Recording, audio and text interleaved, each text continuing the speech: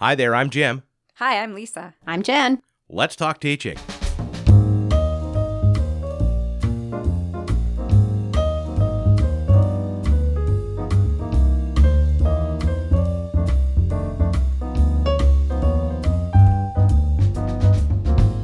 Welcome to Let's Talk Teaching, a podcast from the Center for Teaching, Learning, and Technology here at Illinois State University.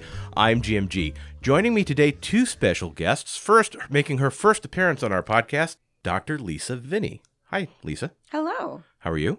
Good. And joining us again, Dr. Jennifer Freeberg, who is the endowed cross chair in the Scholarship of Teaching and Learning here at Illinois State. How are you? I'm great, thanks. Now, you're both here together today because we're doing an episode on a topic that kind of bubbled to the surface here at CTLT a long time ago about co-teaching. And you're both also in the Department of Communication Sciences and Disorders. Lisa, you're an associate professor now, I think? Mm-hmm. Congratulations. Thank you. And we wanted to talk today about this concept of co-teaching. So, whoever wants to go first, what has your experience been like?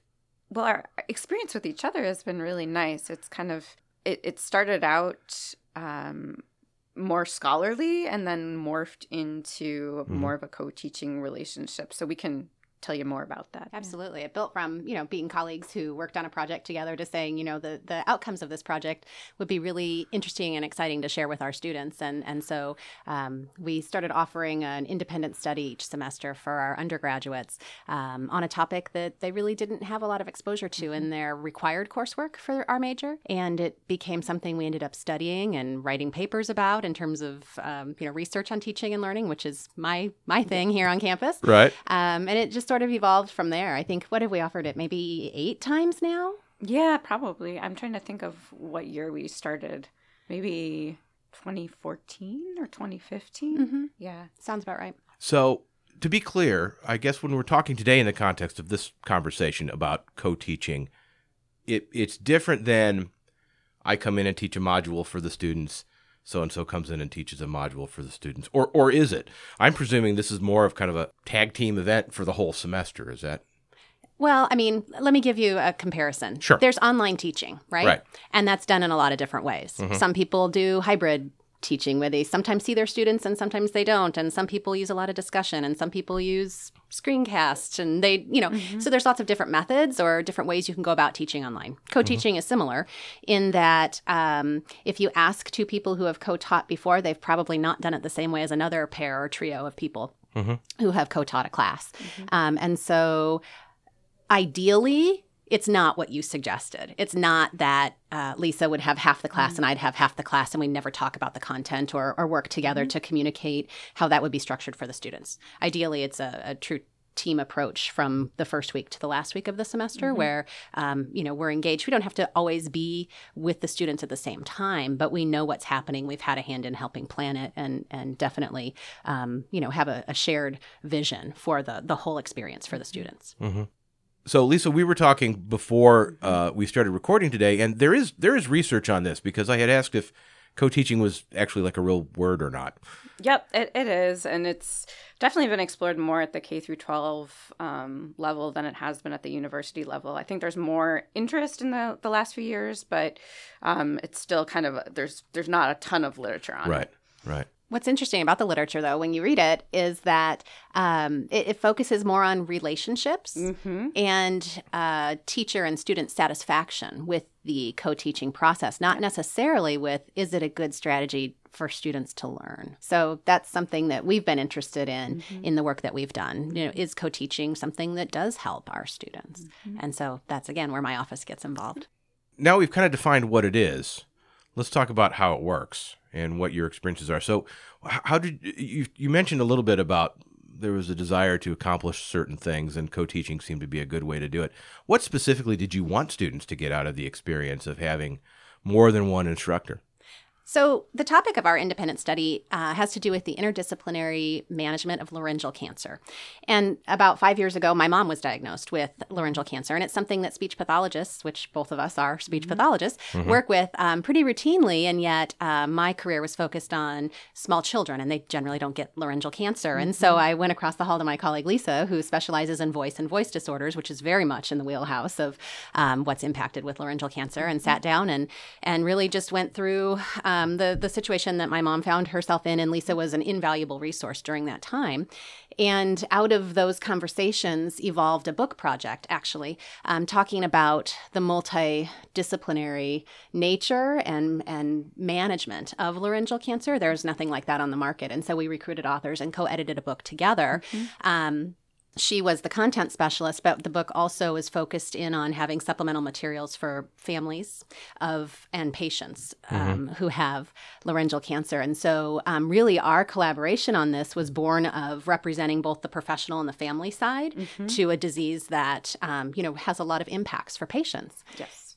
And it's not well covered in voice classes because it's a low incidence disorder. It's a pretty low incidence disorder compared to some of the other voice problems. So maybe it has a class period. So giving students at the undergraduate level in particular exposure to laryngeal cancer is unusual and a good thing for sure. So it sounds to me like there was a threshold that had to be met, that it's not just about bringing in a guest speaker for a day or two.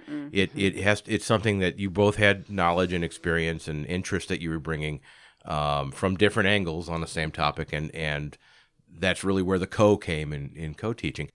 How did the students react to that? Because we also talked before we were recording, and co-teaching is still not a very common thing on our campus.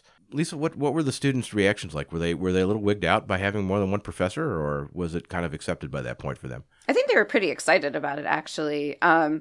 Because the format of the independent study is much more discussion-based. Now, if it was more of a lecture-based experience, I don't know, maybe there would be sort of a different reaction. But we start out right away by talking about our individual story and how we both came to this. So Jen having this personal experience gets students excited from hearing her perspective. And then I talk about my clinical experience, and then they're excited about hearing about laryngeal cancer from that perspective. It's interesting because, co-teaching relationships should evolve because each person who is a co-teacher can bring something different to the students, to the interactions. And truly, by something different, I mean some level of expertise, because it's silly to say, I'm just going to teach this half of the class and you're going to teach this half. No, we have different perspectives to represent, and our students can do better as learners and really understand different perspectives, really from an interesting place. I think it's rare in our field that we talk about in depth the patient and family experience. We talk about the disorder and how to treat it. And so I think it was just something that was a different narrative for the students. They had a story they could pin a lot of this onto. And as we went through the book with the students, they'd say, oh, hey, Dr. Freeberg, what was your mom's experience with this? And then I could say, yeah. And then, in terms of her experience, she had this. And my dad and my sister and I had this, and they're able to really get a multidimensional view of a disorder in a way that they hadn't really had with some of the others. And I think that's one of the things about co-teaching that's very valuable.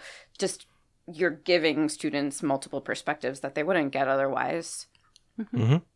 So when it came time to actually implementing this independent study, this course, you had a syllabus, I presume. Ish. Yeah. So how, you say ish. So how did that work out? I mean, was it co-authored? Was it? Yeah. Or did you just have bits and pieces? What was the process for that? We sat down in one of our offices and we hashed out, which chapters in the book are really important to cover and why, and which one of us is the true expert in that area. And so we each took the lead with half of the classes, but we consulted with one another about how we'd set up the actual meetings with the students and the interactions and the things that they do when we were all together. And we decided to take a particular pedagogical Yes. approach with the students. We do a lot of case studies. We're a clinical field, but we really wanted the students to do some perspective taking. So most of our exchanges with the students, we'd meet for about an hour once a week, and we'd sit down around a table, and the students would take on different roles that were important to the topic of the week. One student might be a physician, one might be the patient, one might be a speech pathologist, one is somebody else. And so we'd put a case on the table and they'd have to react from different perspectives. And then we'd change those up throughout the hour that we were together so that they could really see what was happening with and around that patient from a multitude of different perspectives. And I think that was really eye-opening for the students. First of all, that they might say something different depending on what role they were playing, and how they might really see a different viewpoint that otherwise they wouldn't have noted, that then fleshed out their understanding of the concept a little bit more. And we could watch, it was sort of our role to facilitate that. And we very much shared the same vision when we were designing this, that we were facilitating and we were going to sit back and let things unfold and then push pause on the discussion if we needed to say, hey, you just said something that was really interesting. Let's dive into that a little bit more before we get back to the case. And we could add more content or answer questions from the readings or refer back to other resources that they might look into, that sort of thing. So this is a great example to give folks kind of an idea of this, because it was an independent study. So did you have a regular meeting time? We did. You did? Yeah, Okay. we met once a week for at least half of the semester. Right. So Cool. yeah, so it was kind of like a small class. Yeah, like an 8-week or a seminar class or something like that. Exactly. And were they undergraduates or graduate students? Undergraduates. Undergraduate students. Cool. And the prerequisite was that they had to have taken Lisa's voice disorders class. Or they were in it currently. Right. So that they had some of the basic anatomy and physiology type knowledge that we didn't feel we needed or had the time, I guess I should say, to teach as part of this particular experience. Cool. Yeah. So as far as the actual procedure, I mean, were you both in class all the time? Or did you, sometimes you came in and depending on who was leading? Yeah, we kind of had a content specialist for each class. So we started out the semester with both of us there, telling our stories and talking about the impetus for the independent study and the book. And then we kind of split off from there where we each took a day or different days from then on. Yep. So what did you learn from the initial experiment in this co-teaching that you've applied since then? What surprised you along the way? Anything? I think what we tried to do together, Lisa and I, is something that is difficult for our students to comprehend. We tried to make it okay for them to take risks and take chances. And these are students who are high achievers. They have to have a certain grade point average to get into graduate school, and they sort of have enculturated this idea that if they take chances, they could be wrong, and that would reflect poorly on them. And so in the context of this, we'd say, okay, just say something, it's okay. Their grades were not based on being accurate in what they said. It was showing us that they were thinking critically about something. And so we just, I was surprised by how willing the students were to go along with that. And it didn't take long for them to be very interactively asking questions, making comments, challenging each other, which made it a really dynamic experience for me, at least. And I didn't expect that. Yeah, it was, I guess it showed me that you don't need to always be the master of the classroom. We really let the students kind of direct the material, the content, the discussion. And that made it a richer sort of experience for everybody. Well, that's interesting because you are kind of breaking up the traditional ideological structure of a traditional class because there is already more than one power holder in that room. So that power is shared, and they're seeing that sharing going on if it's being modeled well. So that's very interesting. I didn't even think of it from that perspective, that the students then would you kind of break up, you were still in control, obviously, and I'm sure there was still that ideological deference to you. So when it came to doing assessments in the course and whatnot, how did you handle the grading? Did one person wash and one person dried and put away, or how did that work? So the The grades for the course were based on reflective papers that the students wrote weekly. They had a standard set of questions that they were asked to respond to. Things like, what are you still confused about this topic? What did you learn today that you'll take with you to other classes or to your professional life?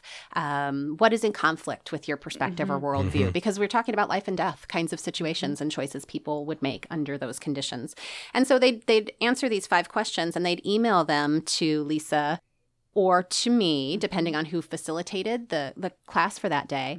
But then we'd read through those reflections and we'd respond back to the students, kind of creating a dialogue, very long comments to answer some of their questions or respond back to some of the things that they said that were provocative or truly it was obvious that they really felt passionately about. We could respond to that. And sometimes I'd shoot a copy of my comments over to Lisa and say, I think you need to add on to this. You're the content and specialist and vice versa. And so our grades were based on the quality of those reflections in terms of showing careful thought, very clearly being present in thinking about the topic and reflecting carefully on their own learning. Yeah. And also on their participation during the actual periods or class periods. So, yeah.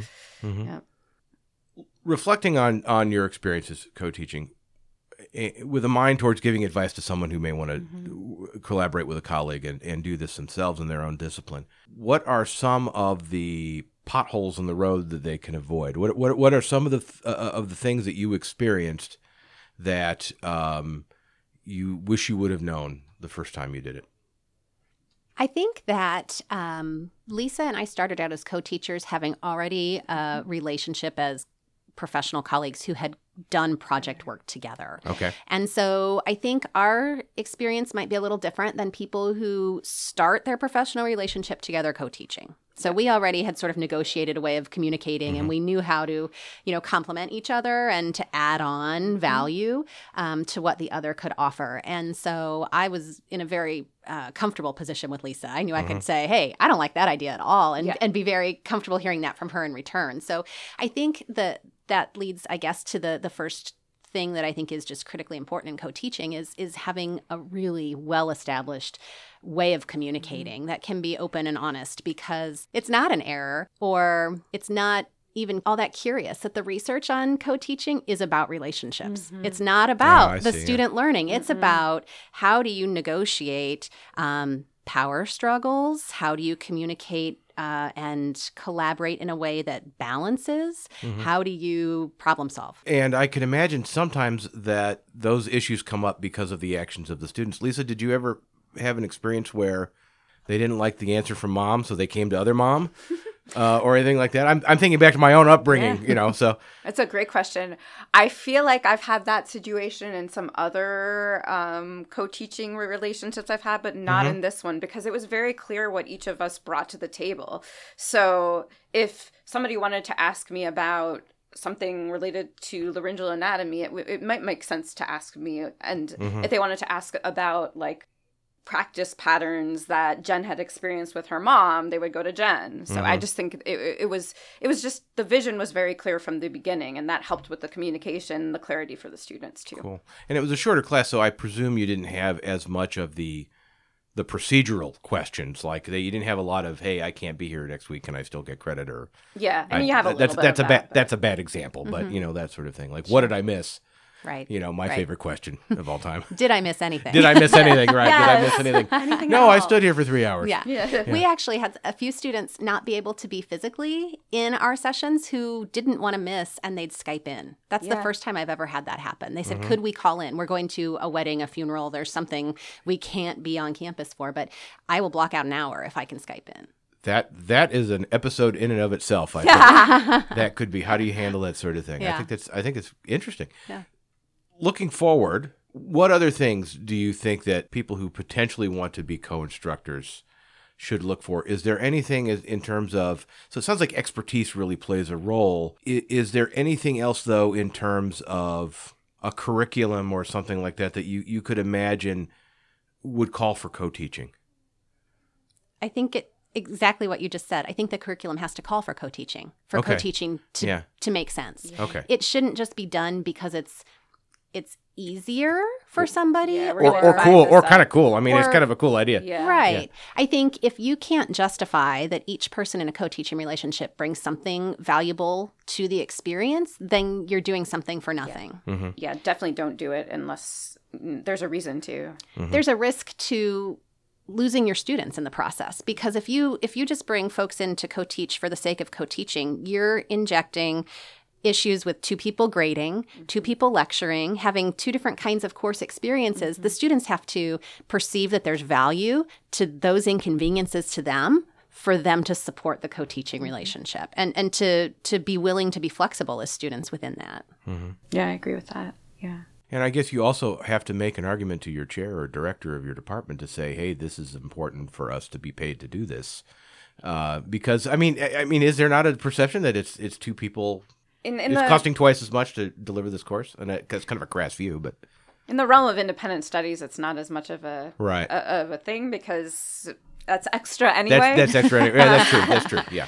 But it's certainly in other courses that are part of our department that are co-taught, there certainly are those struggles. You know, how much credit does this person get versus this person? How much of their percentage of their teaching load is a co-taught class? And that's a real issue and barrier to co-teaching at the university level, I think. Well, and I think, you had acknowledged, Jim, that we don't do a lot of co-teaching on our campus yet. But I do think if you look at some of the clinical professions, dietetics and nursing and speech path and audiology and social work, and I could keep listing them. If you look at their accreditation standards, most of them now include some requirement for interprofessional education, recognizing that these are professionals who are going to have to collaborate with other people down the road. And so in order to infuse those experiences into our college classrooms, I think we're going to find that we'll see more co-teaching on our campus.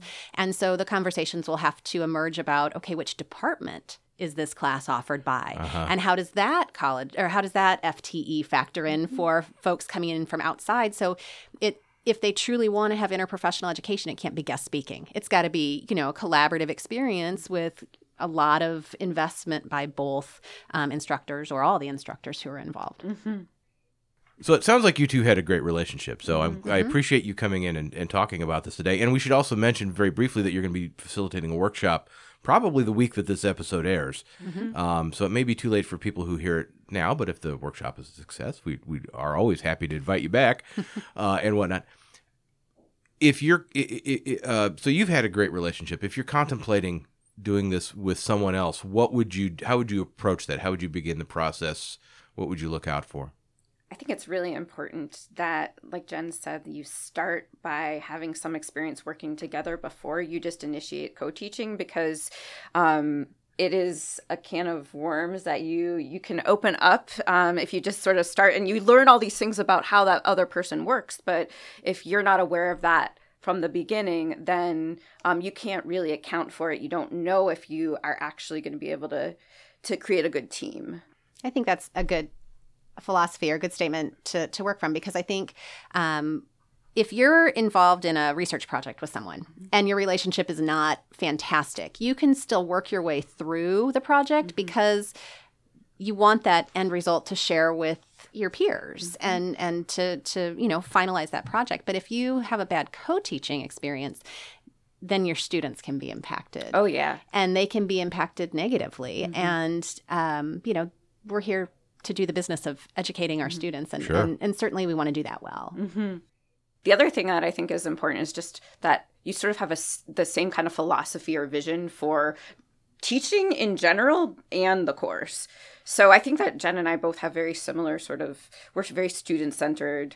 We will make adjustments based on feedback that we get from students, but not everybody is going to be like that. And so having a really honest conversation with the person you're considering co-teaching with, that's important, because if you don't value the same things, then your students are going to they're going to know it. Mm-hmm. Yeah, I think planning co-teaching is almost like a negotiation. And you work through the process of, okay, what could this look like if we decide to do it? What are your priorities? How would you deliver this content? How would you have the students, assessed as part of the process? And if you, through that negotiation, find out that, gosh, Lisa, you want to lecture all the time and I want to do interactive case studies all the time. That may or may not be the best marriage, but it might be if we could figure out a way through some good conversation and negotiation to make that a cohesive experience for the students.